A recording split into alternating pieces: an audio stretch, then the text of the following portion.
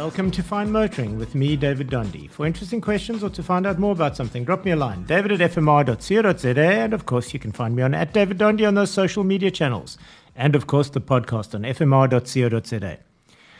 First the estate car began to wane, then the sedan.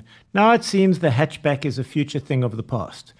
To sell a hatchback, it needs to wear its SUV outfit and become a crossover. Hyundai cross-dressed its little Venue recently by adding pseudo-bash plates front and rear, giving it some vestige of ground clearance, and adding sporty N-Line adornments in the form of red pinstriping, some other red details, and stitched faux leather seats and aluminium jeweled foot pedals. Now, it does this in the Venue N-Line with a 7-speed DCT gearbox. DCT, for those of you who don't know, is the dual-clutch manual gearbox, which behaves like an autobox, but technically is a manual. And it gets a raspy engine note when on the boil that does indeed entertain. It's all pops and growls, and it snarls, and the looks are on point for what the market expects. The interior and the exterior come with enough nice stuff to make it work. LED lighting on the rear strip of light, which Hyundai is using all over in their model lineup, give it a presence, a real presence on the road. And then in the interior, you get climate control and a nice big wireless-enabled CarPlay screen and USB-A and USB-C. These things you really only expect in a little bit higher up the food chain, and here they are in the little Venue. And it really gives it interior niceness.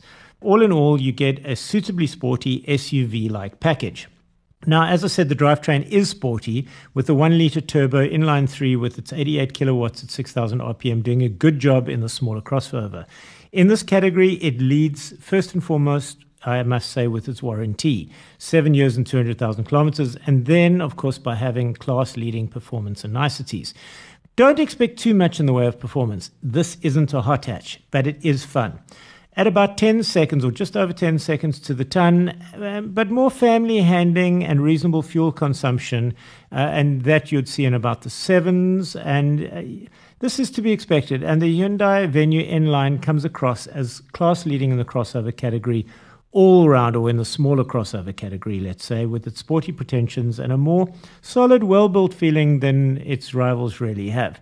Expect to pay $473,900 for the Venue, and Hyundai present, when I just looked, was running a rebate of 30,000 Rand, which is currently on offer. So it's going to come closer to the 440 mark. And that gives you quite a lot of car in this category. And that's it for Fine Motoring this week with me, David Dondy. If you have questions or want to find out more about something, david@fmr.co.za, and you can find me on @DavidDondy on those social media channels.